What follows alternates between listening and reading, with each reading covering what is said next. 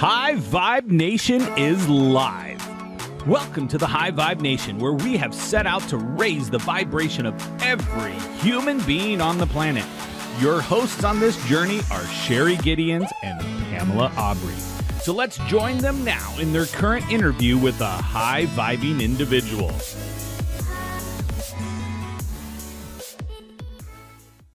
And welcome to the High Vibe Nation, a focus on inspiration and revealing tips for raising awareness and better living. It's time to shift your life. Hosted by Sherry Gideons and Pamela Aubrey. So today we want to welcome Bill Janeshak. After a health transformation in his life, Bill decided to become a chiropractor and believes in never stop learning, which has brought him to his personal brand, which is healing under the stress model. His magic is to take the scientific and bring it back to the energetic point. Well, what is that? Energy, nutrition, and chiropractic health, and so much more. Even the rabbit hole, he says. Welcome, Bill. Well, thank you. Thanks for having me on. I'm honored. I'm number two. Welcome. Awesome. Great to have you here. Oh, it's great. So how's everybody doing? We're doing awesome. Amazing. Is everybody vibing a high vibe? We are high vibing. That's the most excellent way to be. We're finding all this stuff going, and I'm excited about you guys having me on because it's we've been going through this whole change, and we have I know that we've talked offline, and there's so many blessings that have come out, and just the way that, like I said, as we're coming together and everything else. I've had more positives during this time than negatives, and like I said, so I'm always excited, but I'm especially excited today. I'm happy to hear that, because really, isn't that what it's about? It's about really helping others tap into that enthusiasm, that excitement, that that higher feeling of joy and happiness. I feel you. I feel you exactly. And not only that, it's your show, and we talk a lot about the high vibration and the frequency that we're bending like that. And as you mentioned in my bio is I've always been a translator of that, because you get the people that they don't get it. And they're just living the life that their parents told them to live and everything else, and just like that. And then and I have patients and everything that they're deep into the woo, and it's and I've always found it fascinating that we get these dirty hippies and everybody that's just down and just spiritual, and we're all open and everything like that, and then you get these scientists that are all talking about the same thing. They're all talking about energy and how to use it. The Einsteins, Teslas, Hawkings, they just happen to have a mathematical model for doing that. And then you have other people that, when you're open and you're in that, you feel it. And sometimes it's just marrying those two. Right. I think absolutely. Yeah, I mean, what are your thoughts on that? Do you guys?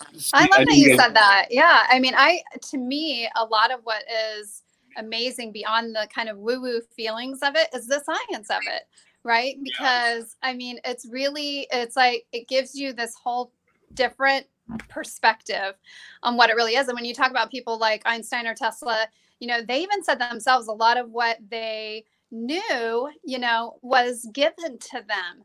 And I truly believe that that's why, because they were able to tap into, the deeper intelligence within them and to access that information through their spirits. Yeah. And you know what? That's what always excited me.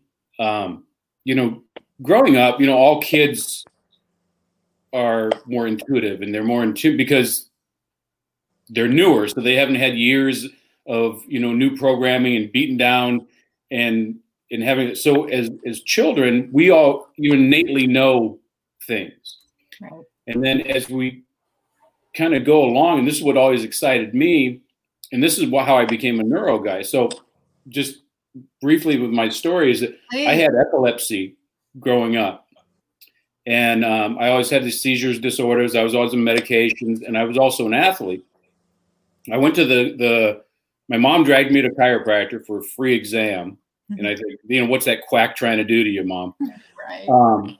I went in there, no symptoms, nothing. Like I said, I was an ex-athlete at that point. I was retired very early. I say that with meaning that I was fired. But I was still an athlete. I was always in shape. And then I go to this quack, and he starts telling me all the stuff that's wrong with me. And I'm like, what's your problem? And in my paperwork, I didn't put anything down. He said, my neck was out. And he said, well, if you have this, you could have headache, neck pain, and epilepsy and stomach problems. And I went, I said, I bet my mom told him, she dropped the dime on me over there. And that's why, this guy's trying to upsell me. Because I was probably 22. So in life that 22 is the peak of your learning. Other than 15, 22 is the next one, because now you can legally drink. And so I just got curious. And I remember where I was standing when I had a first paradigm shift, because I said, well, I have epilepsy. I said, I'm sure my mom told you. And he's going through the paperwork. And I said, oh, no, I didn't write it down. That was for my real doctor. You don't, I'm sure that, you don't know. And then he explained to me, he said, well, did they ever find out what was wrong with you? I said, well, I have to take medication. And he said, so they diagnosed you with a deficiency in Dilantin? And I went, well, no, but I have to take because I have a chemical imbalance. And it just happens to some people. So it happened to you when it started when you were 4. Then he explained the wellness model. And I could feel my face shifting as my brain was, and I went, So long story short, that's how I got into chiropractic, and I kept studying this stuff to prove him wrong, because I was a smart aleck kid. And the more I went down, I think that was my first rabbit hole. First I went down there, I'm like, hey, that does do this. And how come my doctor told me this? And then I learned that medications weren't all that great for you. And I'm like, how could it be? My doctor gave it to me. He loves me. But then that's when I got into chiropractic school, and we started opening up the brain, and everything was related back to the nervous system. And I'd always been into nutrition because, like I was an athlete and I wanted to get yoked and stronger and bigger, and you know how that is. And, in the 80s, you remember the nutrition was like, okay, fats, carbs, more calories. Yep. Eat a lot of eggs. Bodybuilding world, boy. Yeah. So as I went back and I started looking how nutrition feeds into the body and how the cell, and I was like, whoa, this is so cool. The body is so cool. And so I got really good at body stuff. And I'm a really good diagnostician, especially from holistic and movement. And I have my kinesiology stuff going on. And then I add nutrition to that. I'm like, oh, I'm awesome. And I would do a great diagnostic. I would do things, and I would have patients that would follow through exactly what I said, and they still weren't getting better. And I'm like, what's going on? And then I came across, I said, stress is physical, chemical, emotional. And I'm like, emotional? I'm going, yeah, but that's psychology stuff. And I had always been into personal development, and we got into it from that point. And I started going, wait a minute, if the mind can do this, and this is pre-Dispenza and stuff like this, because I was going to ask you, yeah. Yeah, and I remember the first time that I saw Dispenza was 20 years ago, probably, and I thought, what a hack! He should be adjusting spines and taking care of people, and I didn't revisit him until like that was before What the Bleep and everything. Yeah, I remember when What the Bleep came out. And for those of you listening, he's talking about Dr. Joe Dispenza. And you all know how popular he is today with his scientific, message. Yeah, and that was the point, because I would get all excited because I would go to a seminar and I would learn a metabolic pathway or a neural pathway and how they interrelated, and I'm like, oh my God, this is so good. And then we started getting into the mind stuff, and I'm like, well, then our thoughts are going to be different than that, and then how we think, because like when I had seizures, there was 3 main reasons that I would have seizures. It would be like insomnia, chronic, like if I didn't sleep, if I had a hangover. I don't drink anymore, but I did a pretty good job. I drank enough for a lifetime. So if I stayed drunk, I was fine, but it was coming out because there's a brainwave change when you're coming from being drunk into, you have to go through that threshold, being that drunk or stress. And I thought, so, and then by this time I knew about fight or flight and sympathetics and parasympathetic.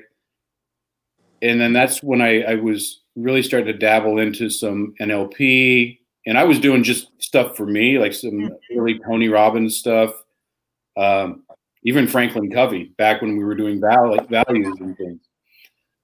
And then I went down the rabbit hole of the mind, and I think when people don't think about it, they always think that the brain is the mind, and the mind's so much bigger. And then when like quantum physics started coming in, and now we have like hard science to understand the woo, and I'm like, this is cool, because wouldn't it be awesome if the woo and the quantum and God and everything else, if it was real and tangible?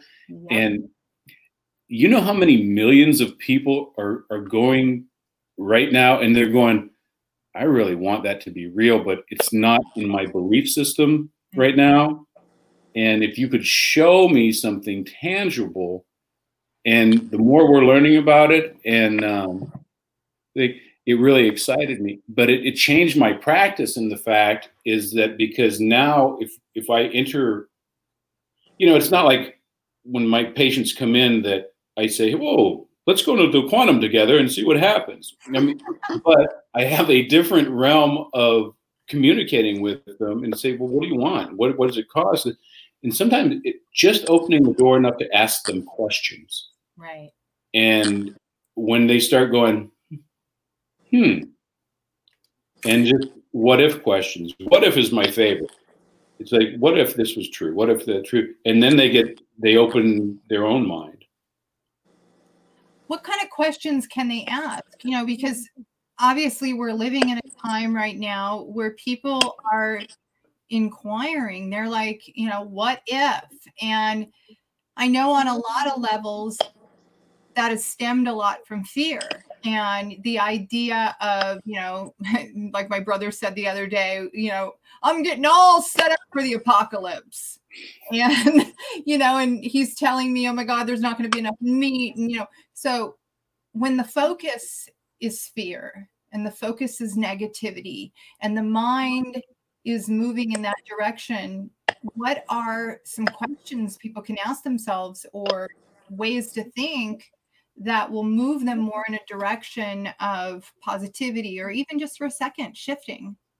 Yeah. So what I found is that if you take somebody that's just like riding high and they're just like, apocalypse, doomsday prepper, and everything, when they're so caught into their story, you can't make them positive. Mm-hmm. What you have to do is stop forward momentum. And then there's the Lodi principle, is the law of diminishing intent. So the further they get away from the decision making. So if you have somebody that's right in here, you just have to slow them down at first and then stop them for a minute. And that's their pattern interrupt. So if somebody's like that, sometimes I ask them, I said, what's your favorite Disney movie? Because then that just that gets them off that track for a second. Sometimes that interrupt. They'll say, what? I said, well, I was just thinking. And then I can give them an example. I'm a big fan of the hero's story or the hero's journey. and where, you know, the hero always takes his call for adventure. He goes out on an adventure. He has some challenges. He meets a mystical, you know, guru that teaches him something. He has to slay the dragon, and in that slaying that dragon, he becomes a new person, and he comes home. And he comes home with a story, and the story is that this is what's happened. He's transformed. So, I mean, that's the basis of all the great movies, but it's the same thing that we do. What I kind of think about on people, if I can go into a hero's journey, and you know, when we tell stories, if I tell you the story about when I was, you know, I was a sophomore and I had this one class, I really didn't like it and I wasn't engaged, but there's a really cute girl that was next to me and I had a big crush on her. So as soon as I'm talking about that, you're not listening to my story, you're reliving your story about when you might have been in 8th grade, but everybody had that crush that was going on. And then you break their pattern. Those are the questions you can ask almost anything, but then you ask the what if questions going. So in my practice, people generally will come in, they'll have headache, neck pain, back pain. You know, I'm not digesting food. I'm inflamed every day. And, you know, my doctor has me on these pills. It's okay, well, I understand you have all that. You know, you allow them to have their story because you don't want to say, no, you're wrong. You're stupid. Listen to me because I'm a hippie and we're tree huggers and we can do everything and just come into the quantum with me and it'll be so great. You have to take them where they're at and you ask them the question. So, well, what if there was a more natural way? And I don't know if there is for you, but what if there was another one that would help you just kind of alleviate the pain, maybe like 20%, and wouldn't do any of the damage that you know is getting done? Is that something? Oh yeah, that would be cool. And then you stop, and then you turn that momentum, and you said, so if we can get your pain down about 20%, and we get you moving a little bit better, based on how you are, if we get you moving together and less inflamed, how much impact do you think that's going to have on your day? Oh, well, I would probably get X much more work done. I could do this. Okay. And then you just take them down what if questions and you stop them about, you know, what if we got you over this and I don't know, we got you running that triathlon that you wanted to do and oh yeah, and you can take that what if, you can take them on their own hero's journey. But those are the kind of questions you just on them in specific. But Pam, like when you're doing EFT, it's the same thing, right? Because you're doing a pattern interrupt as you're introducing their chain and you're putting them in gratitude and you're releasing everything. I mean, isn't that exactly? Yeah, very much so. Yeah, it is. It's very similar. And sometimes, you know, and EFT is interesting in the sense that sometimes you don't even talk about whatever it is. I mean, sometimes you're just allowing the body to let go of it and without even having to bring it up. So, you know, it is interesting how similar they are in some senses, but then, you know, how there's kind of these unique approaches too. And sometimes people don't want to have to talk about it, you know, and so that can be a benefit too. Well, you know, when me and Joe Ingram, the BDC genius, when we started unpacking, one of the things was that we didn't want to have people relive, you know, the crap that they've gone to, the things that they've picked up. And when we're getting into the subconscious, which is the gateway to your mind and your potential or your limitless potential, there's lots of ways to get in that. We can meditate, we can pray, EFT, timeline therapy, you know, whatever it is. There's more than one way to skin a cat. And as we break it down, it's once you're there, what are you going to do? And what do you want? And I think, and I've been working on this just personally is, are we really crystal clear on what we want? It's really easy to go like, okay, I don't want to be fat. I don't want to be tired. I don't want to be broke. But what specifically do you want? And then sit in the quantum because I was getting really good with my meditations, and I was going off, and I'm like, yeah, I'm in the quantum, I'm nothing, and I feel nothing, and I'm just energy, and I'm there, and I'm having a great time, and it was time for me to let out my specific intention, and I'm like, I got nothing. I was just so happy playing there. I'm just like, okay, I worked so hard to get here. Now I'm just like, oh shit. And so I come back in and I'm like, I better work on this because it's been years. I'm a positive guy. I should know this stuff. And I have things like, cut my mullet or something like that. So old. So yeah, I love that because it's kind of true.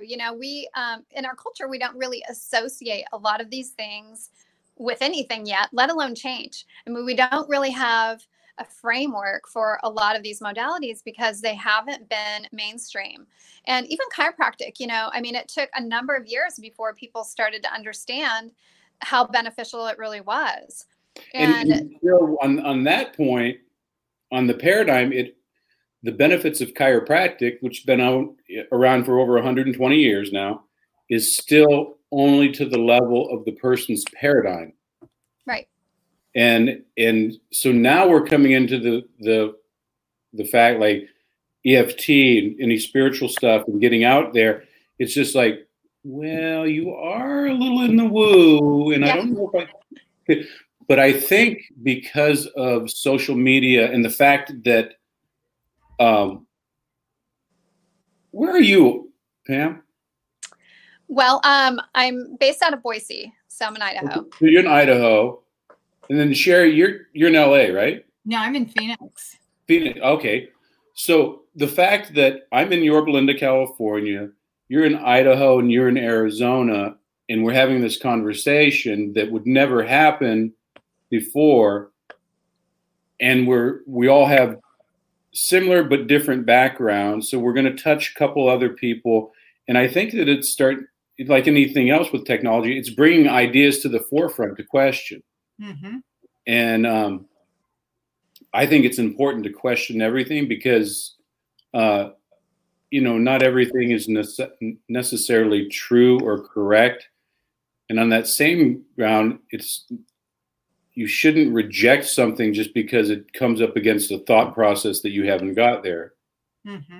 But I think that because we're able to get thoughts out so quick, it's like a double-edged sword. Sometimes, you don't want the Karen meme out there that's gone viral. But on the other side, that when we have a new idea, we get a lot of eyes on it, which can flip that. And then when we have science to back things up, we can go, okay, so you'll have somebody that are changing. I know it's like out here, people are smoking pot left and right. I've never been a partaker, mm-hmm. But now because the stigma's been gone away, you're getting people over here lighting up. You're like, Grandma, what are you doing over there? You're like sparking a bong up. Where that would have never happened, but it's a paradigm. So maybe that's what happened with the woo too. Mm-hmm.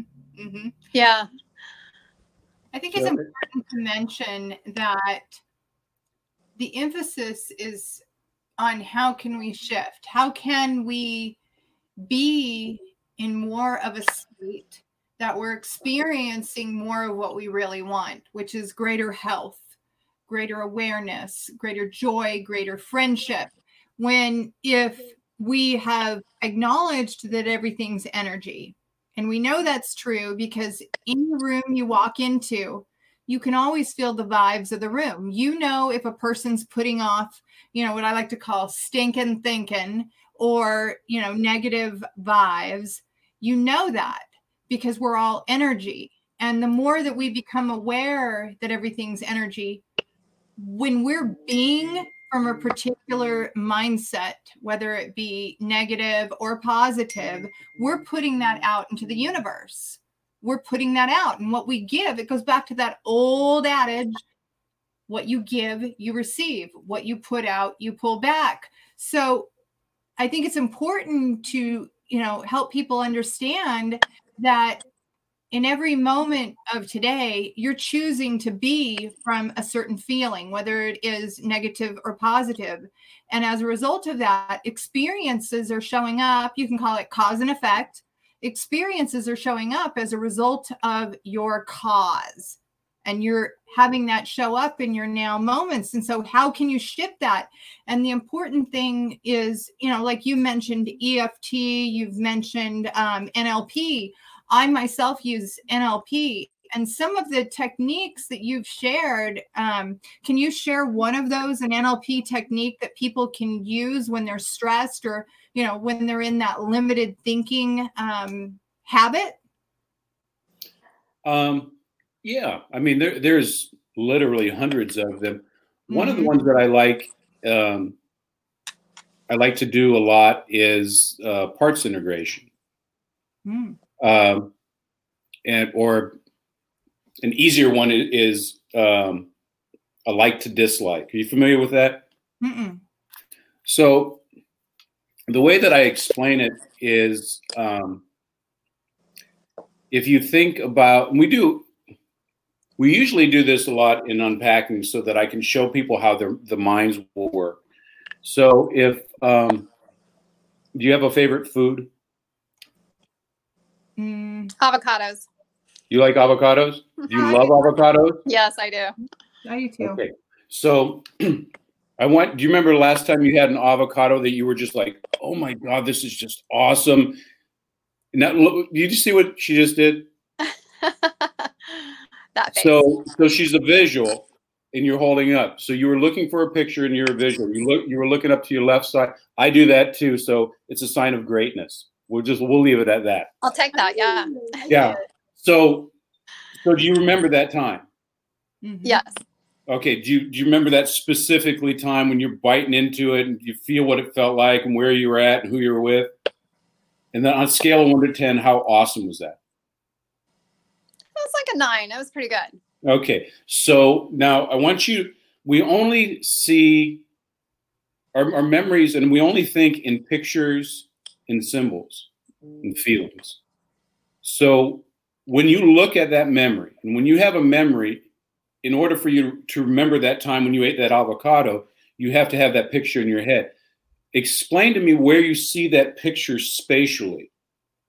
And I'm going to suspect that you were looking up over to your left, right up and around this area. Is that where you saw it? Interesting. Yeah. Okay. How big was that picture? Not that. I mean, like. Show me. I had to. Show me. Come on. We have visual. There you go. Yeah, like a tablet size. Okay. Perfect. Yeah. Was it a color picture or was it black and color. white? Okay. Any movement? Yeah, a little. Yeah. I mean, it was kind of almost like a movie scene. Okay. Perfect. Like a clip. Yeah. So, any background music you I'm having avocados. This is great. Anything like that? Not this time. Okay, perfect. So look behind you, Pam. Do you smell? Is that toast? Is there something? Okay. So I'm sorry. I get distracted sometimes. So Pam, now is there a food that just makes you just gag, just the thought of it, or you ever got sick on food? Liver and onions. Oh yeah. You know what?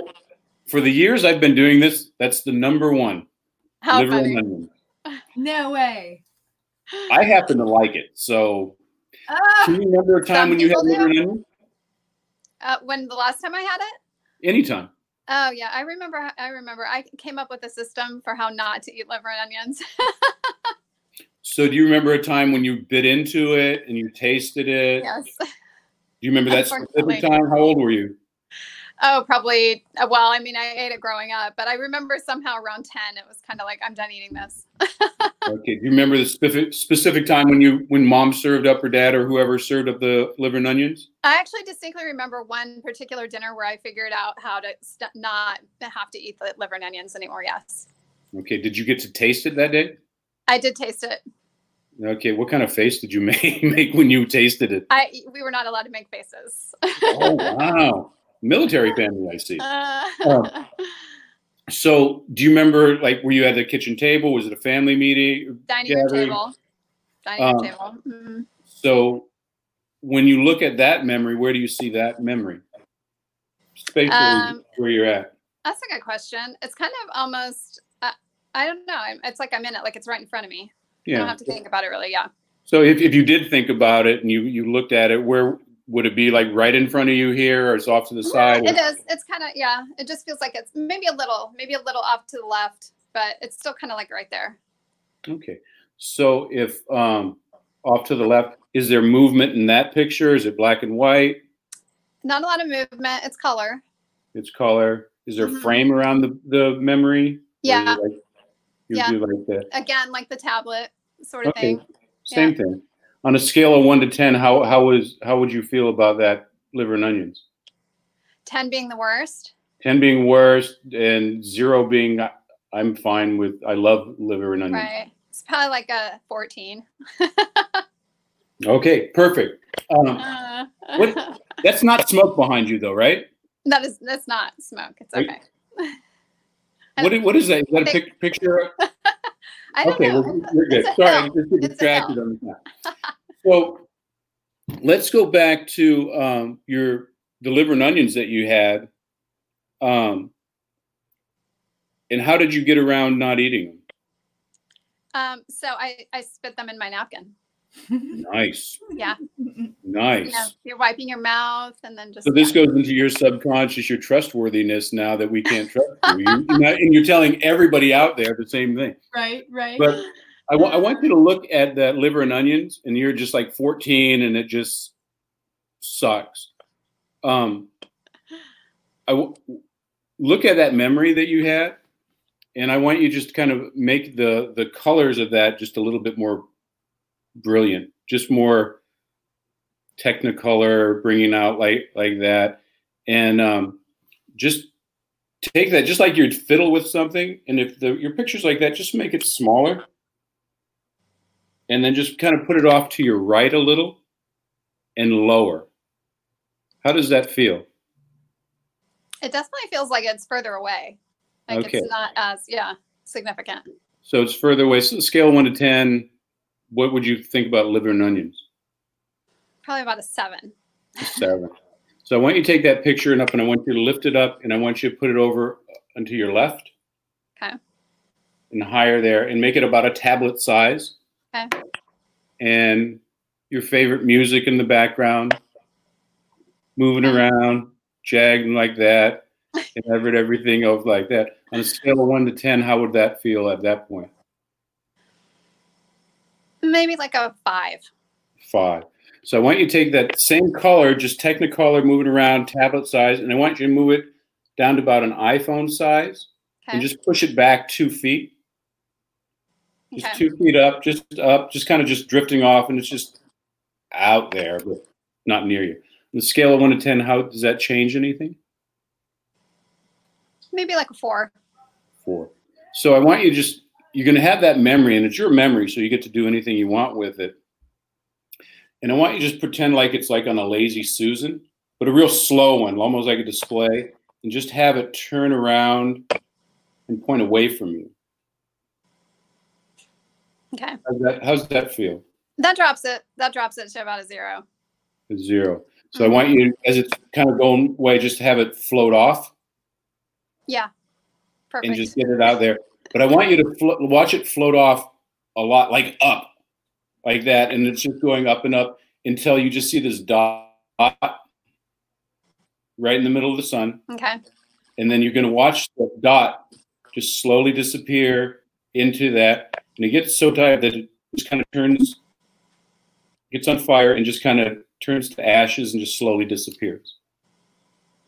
Yeah. At that point, where are those liver and onions? Gone. So you know the sound that like a master lock makes when you're just kind of slam it. I want you to look at that picture over there as your liver and onions, and hear that sound as you lock that in to your new portion. From this point on, whenever you think of liver and onions, you're going to think of it up there, and when that's going to be you're engaged at. So that is you see, and this is what I like to do with people, because one, it shows that you can change things just by the way they're called meta programs. It's how you picture that thing in, and you have to have a cause and effect. So we can change some of those techniques on that. And then when somebody like you're going like, yeah, I mean, I don't feel bad and I didn't do anything. And then they go like, whoa, dude, that was like unbelievable. That would have tripped. But what if we could do that with old memories? What if we could, even if you want to get yourself out into the quantum and you want to get more, what if you just put yourself and ask yourself, where do I have to be in here so I can get out there? And you can change those things at any time, and you're in charge. And whenever I do, like, I'm not like the breakthrough guy. I'm more kind of like the background guy. Here's how it works. And that. But I have other people that have done that. I mean, I can do it, but I'm not that great. But I'll usually explain it. And just by explaining the possibility, a paradigm shift, people will go, yeah, because as I'm doing that with you, everybody watching now or later like that, they're doing it with themselves. They're going, well, yeah, I feel, oh yeah, that's it. And so they're proving it. They're having proof of concept to themselves. And so that's one of the questions that you ask. When you ask how we can vibrate higher, one is get rid of the old stuff and know that we're in charge of changing things, because sometimes, it's hard. You have one of those days, and we all have one of those days, which is like that. You need people, and you have to have that community around. Sometimes you need a hug, and sometimes you need a slug, and somebody just needs to pop you right in the throat and just wake you up. Just quit being a jerk. Okay, yeah, and then lift you up together. But when you were talking before, in my humble opinion, the way we change the vibration of a room is we all three walk in together, laughing and in gratitude, high five, high five, however we're going to do that. High five, get up there. Yeah, we'll get it all over. Because our energy vortex that we're creating will supersede theirs, and we'll create a gravitational pull. And just like we might not take you from a 14 to a 0 like that, but if somebody's a 14 in a crappy Eeyore mood, and we bring them down to a 3, which makes them just hard to be around, but not suicidal, that's a victory. Because people aren't going to walk around suicidal all the time. And then pretty soon this person gets in the habit of being in a good mood, and they become part of our vortex, and we get bigger, and we vortex around, and then we pick up somebody else. It's a gravitational pull. And the fact that, like I said, the fact that we're having this conversation and we're connected energetically across states. Well, I'm in California, you guys are in America, so it's a little different. But the fact that we are connected means that who are you connecting with over there? And then you're connected to my people, and oh my gosh, I just want to sing Kumbaya right now. Don't you? I want to hold a hand and hug and just sing Kumbaya. Well, so, I really love that though, because I love how that can take place, for someone, for something that's happening right now and just maybe a state or a moment they're having, but it can also happen for, patterns that they've had for their whole life. So it can be so small, but it can be so significant. Yeah. And I see this all the time, because so people, again, they come in me with physical issues, and it's the exact same thing that somebody, and Sherry, you'll know this from bodybuilding world. If you're squatting and one of your feet come out just a little and the other one stays the same, you may not notice it, but you're firing and you have different muscles under tension and different loads. So after 100 reps, you're moving some. Well, just like the song is, leg bone's connected to the hip bone, and then people end up in 6 months from them, they go, I don't know where this came from. It just came on all of a sudden. Well, it didn't come on. It's these small little things, these patterns that created a bigger thing. And the same things go on emotionally with our habits or patterns or just our thought process. If I think my neighbor's a jerk and he's only kind of a jerk because the dog pees in my yard or something, well, that's a tick that I'm having. And am I taking that emotion around the corner to my next neighbor or to the stoplight? Mm-hmm. And it's these little things, and yeah, and they're cumulative. Well, and it it's happened like that to me too, around so many years of lifting heavy weights in the bodybuilding industry. And gosh, about probably 4 years or so ago now, I woke up one morning and I had some really bad back pain. And at first I thought, I just slept wrong, what have you. And then I got to the point where I couldn't get out of bed anymore. I couldn't do the simple things, like put clothes in the washing machine and pull them out, or dishes in the dishwasher and pull them out. And so I finally go and have an MRI done, and they say it's degenerative disc disease. And I had to have a lower fusion. I had to have my back replaced. But even when I was told the diagnosis, I still didn't let that stop me and think, oh my God, you know what? There's something wrong with me and I can't do this and I can't do that. I ended up having the surgery because I knew it was a great, alternative, because in my case, I no longer had any discs. They were just completely gone. They say with degenerative disc disease, what happens is you basically poop the discs. They turn to powder and you poop them out your waist and they just collapse on top of each other. And in my case, I had to have a lower fusion. So as a result of that, instead of focusing on it was going to be a long recovery, I put my attention on that it was going to be ease and grace. And then I was going to get up every morning and I was going to, do what I could to keep movement going in my body. And I healed. My doctor said, you know what? I healed like faster than any patient he's ever had. And again, it's that attitude that you go in with, because people will come in all the time with their beliefs. Mm-hmm. And I get patients all the time say, well, my neck hurts. How long that's been hurt? Well, it's been hurting on and off, but and then they tell me their story. Oh, it's just because I do this. And if I rest, it goes away. Well, the problem doesn't go away. Just that pain in the moment goes along. You still have the condition. Sure. It's sort of like, well, I have diabetes. And when I eat the box of Twinkies, I go into a little bit of a coma. But if I take my insulin, I'm just shaky a little. So I'm good. Mm-hmm. And that's the thought process people go. We've been trained, lied to for so long that we are all how we feel in the moment. Mm-hmm. And if you think about anything great mm-hmm. that we have is a pain, it's a suffering. Mm-hmm. Jesus carried a cross to suffer for us. The Stoics will tell us that we have to go back over and we have to suffer through that thing.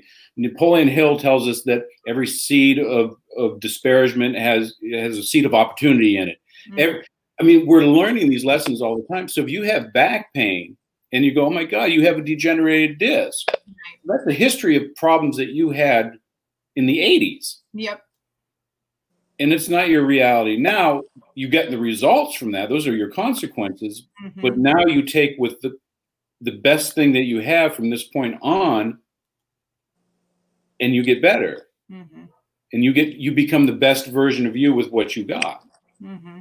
All right. Do you have a 22-year-old back now? No. But you got an awesome 55-year-old back. Heck yeah. Or no, you know what? No one knows how old. We'll say you're 29. Oh, my age. I was gonna say. I know. We just like called 25, you out. aren't you? Well, I had to, because no one else would believe you look so young and beautiful. Thank you. And dang. But point being is that we judge too often or too early on that we're this and we're that. When I stopped, I told people I'm getting really, really lazy. I'm not reacting to things anymore because I don't know the outcome. Say, well, my truck got stolen. I wonder what that means. And just wait for the answer and just go like, oh, well, that's it. As long as I'm healthy, my kids are healthy. That's about it. You know what? There's, we can regenerate everything else. And but it's ourself that we just keep that going, and it really is a mindset. And I like the fact that you guys have the High Vibe Nation, because you're bringing people together to do that, because we need a place to go to reset, that we're people that understand. Yes. Because if Pam's out wooing it up over in Idaho, and the cowboys come over and they said, "You're a dirty hippie, put your crystals away and quit meditating and get the cows and do everything," and their paradigm is different. And if you're over, during spring training and go, "Oh, quit doing that," we all get kind of beat up on that. We need a place to come back over and realize that we're okay, heal up, and then be around your tribe and put the vibe in your tribe, I guess. But rise up. That's right. Exactly, because we'll need that. But every society needs something like that. That's one of my favorite things, is like from a man like that, is just like a drum line or something primal, or which is because there's energy in that. Yeah, absolutely. There's energy that in that, and that's a primal thing. And then, like, men have been estrogenized. I wrote a paper years ago called The Estrogenation, and how this country is just kind of, we've taken the masculinity away from men, and we need that as a vital energy. We always need a male and female energy in relationships and stuff like that, but even the relationship with yourself. Yes. And it doesn't have to be the gender energy, unless that's their natural pit. But for me and my boys, we have to go down, and that's the modern way of scratching and farting at, or doing something like that, is because we don't go out and kill and hunt anymore. We don't go to war anymore, but it is pulling up that primal energy. And then you have more to share. It's like a vortex. Mm-hmm. Mm-hmm. Are you teaching them as boys to connect to that softer side of them as well, which is more about expression and, not holding things in and being willing to talk and discuss and, what I've found is, and I'm not trained in this at all, so take it with a grain of salt. But there's the joke is we'll always joke, "Well, I'll wear a tutu because I'm secure in my masculinity." Mm-hmm. It's been a long time joke, but if you know who you are, and you know that you're strong, and I'm protector, and I am Gorg, the savior of the tribe, and me hunt. If you're like that, you have the ability to be soft, because soft does not mean weak. Vulnerable does not mean that you are weak, or you're gonna like this.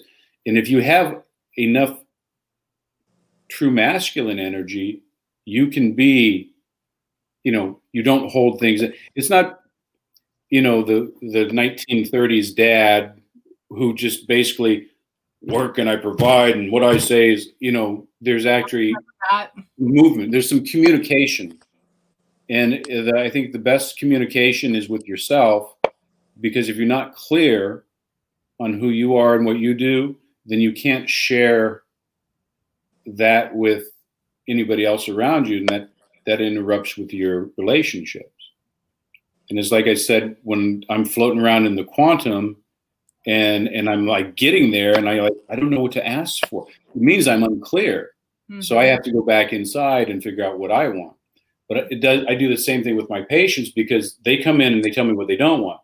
I don't want my neck to hurt. I don't want my back to hurt. I don't want my stomach. I don't want diarrhea when I'm at school. I don't, but that's a negative goal. So where do you want to be? Mm-hmm. Mm-hmm.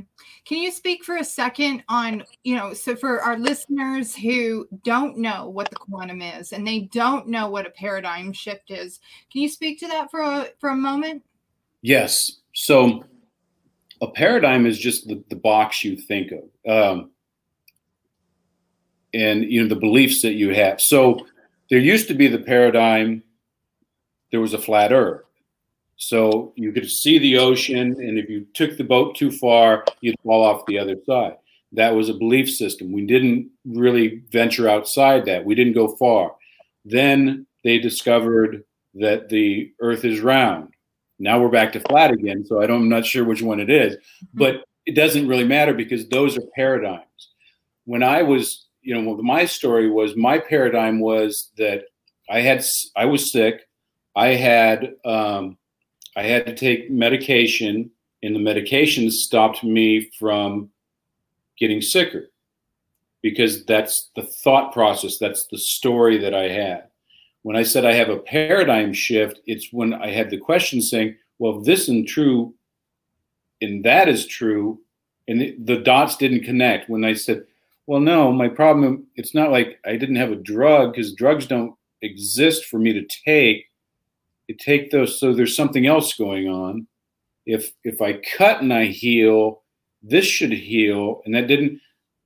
It's those questions. Mm-hmm. So the paradigm is your thought process, the box which you think in. So when we talk about the quantum, it's just, you can call it whatever you want. It's something bigger than yourself, and we call it the like a collective consciousness.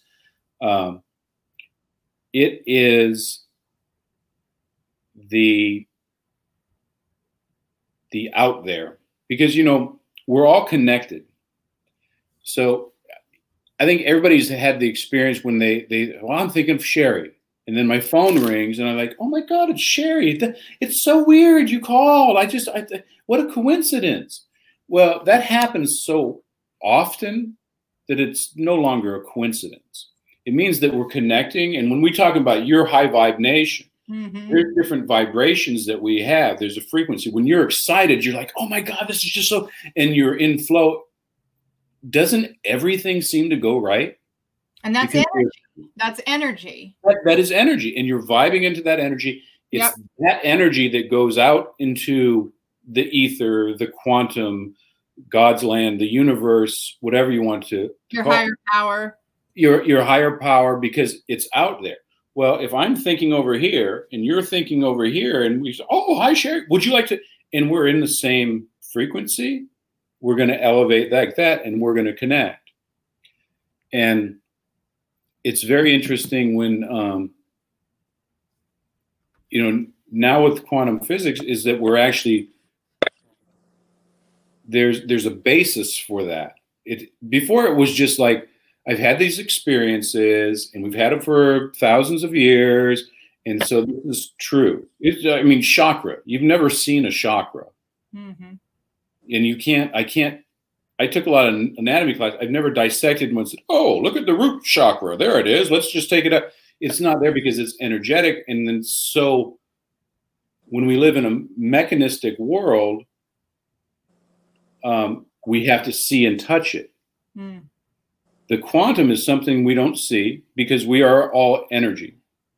3% of everything in the world is mass. Everything else is just energy. And that's what the quantum is. So when I say I'm going out into the quantum, I'm going out of myself, and then I'm thinking, this is what happens when people get into prayer. Because when they say that they've connected with God, and they sit there. You are just in trance, but you're letting this stuff go. You're not thinking about the gas bill or the coronavirus or, my bandwidth or my shoe or liver and onions. We are letting that go because that is of here and now, and that's stuff like that. This is when we go to quantum, we go beyond that. Does that make sense?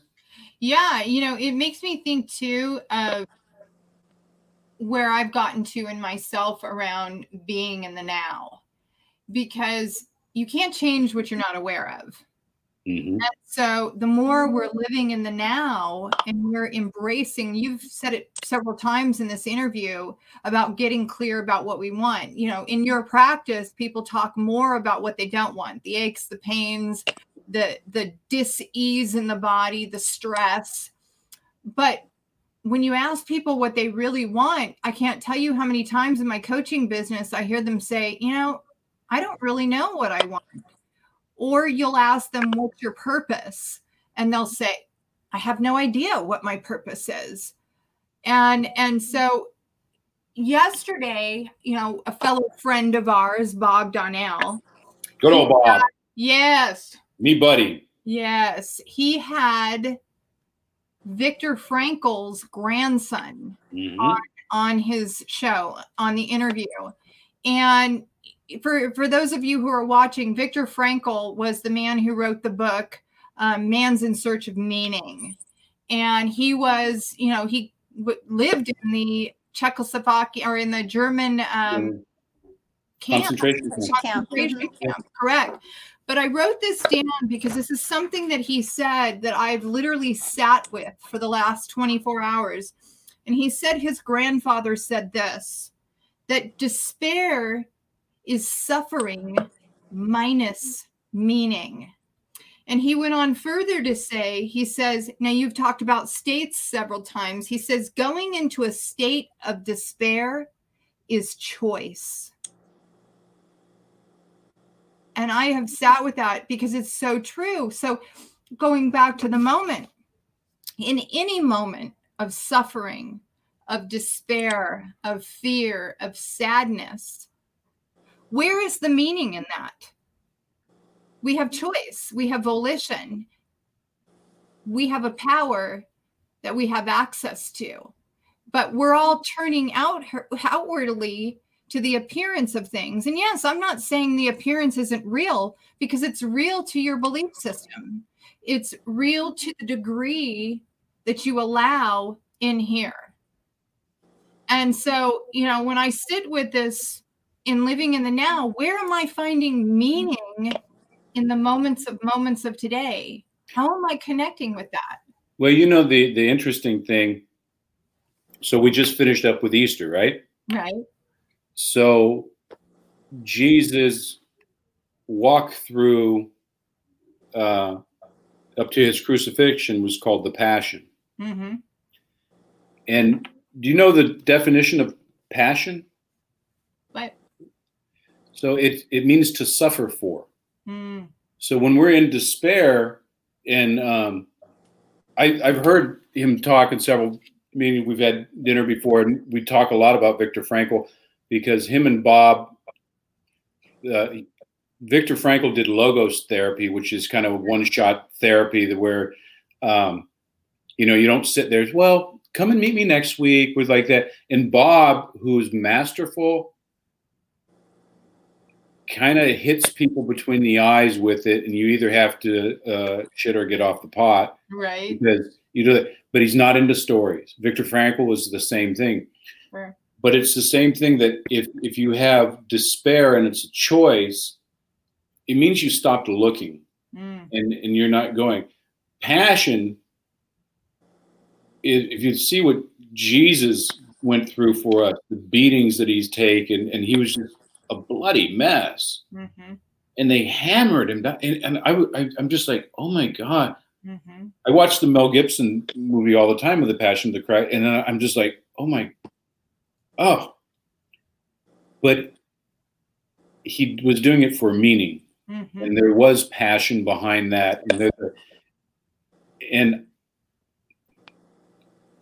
I think I always try to heal myself, because I watch people, I'm like, there's almost like nothing back behind them. And it's like they don't even know what's inside them. And it is tough, because they, the mass of men, live lives of quiet desperations and die with a song in their heart, because they've never tapped into it. They don't have a high vibe nation to reach out and get a virtual hug from Sherry and Pam, and and get that. So what you guys are doing is very important, because there's some people that are just cruising around the internet looking at stuff, and they're going to go, huh, And they just started down the rabbit hole, and they're looking for a place to land that's soft and understanding, and will help them on their journey to a different, just like when we talked yesterday, Sherry, and I was like, dude, that's crazy. And it was totally awesome. So I always do that. So I have a next gaggle of patients coming in. Give me your website, tell us how people can reach out to you, how they can connect with you. This is High Vibe Nation. You know you need to go into the quantum and connect with me on my vibrational level, and I will be there with you at anything. But if your quantum bandwidth is down, you can catch me at yourbelinda.familychiropractic.com. I'm on Facebook, Bill Janeshak, all the social medias, but Facebook or Instagram would probably be best. And Instagram's just have it right and on the screen. Yep. Okay. And can men, like, if men just need like someone to grunt with, can they reach out to you? Or oh yeah, is that a service you offer? Yeah, we said we'll grunt and we'll scratch, we'll talk sport, and we just do it around. It's actually very. I actually remember reading that book. I think it was. Oh, I'm going to say the wrong author, but it was Wild at Heart. And he talked, and I read it because I have a son, and I thought, I feel like this is a really important topic, especially for boys. And I grew up with brothers, so I kind of had a sense for most of this anyway, but I think it's a really great point. There isn't a lot of that, available for men where they can come into a space and connect in that way. And, they can feel like, okay, I'm not hanging out with the girls and we're not doing this woo-woo thing. So I love that you brought that out. Well, it's really important. And I've never stopped talking about it, but I get frowned upon all the time. Fortunately, I don't care. But men need to be men. Women need to be women in their essence. And we have millions of years of primal raisings, and there's certain things that we do. If you watch animals in play in the wild, they're roughhousing, they're fighting, they're climbing trees, they're falling down. But that's how they learn. And men haven't learned a lot how to be men because we've taken their toy guns away. And granted, looking back, it's not politically correct on a lot of, I used to play cowboys and Indians. I would be suspended now if we played that at all. But it was still, the essence of the game was still there. We would run up and we would take things and we would fight and win, and we were warriors.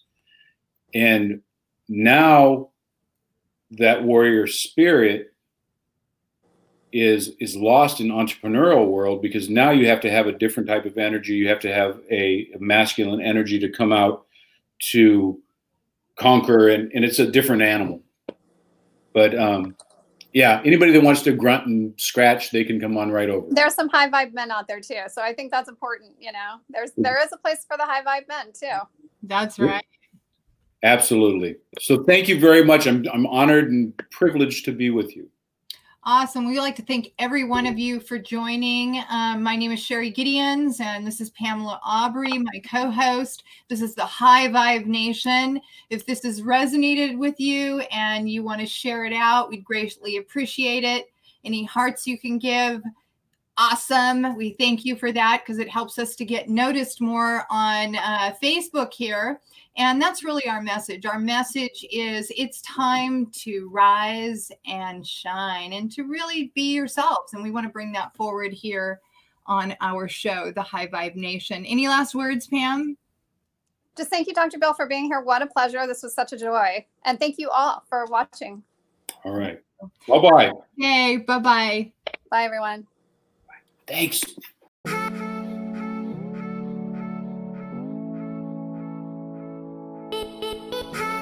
From everybody here at the High Vibe Nation, we want to say thank you for choosing to raise your vibration. And of course, please like, share, and subscribe. If you need to find us on the web, check us out at www.thehighvibenation.com. Looking forward to seeing you on the next episode, and keep high vibing.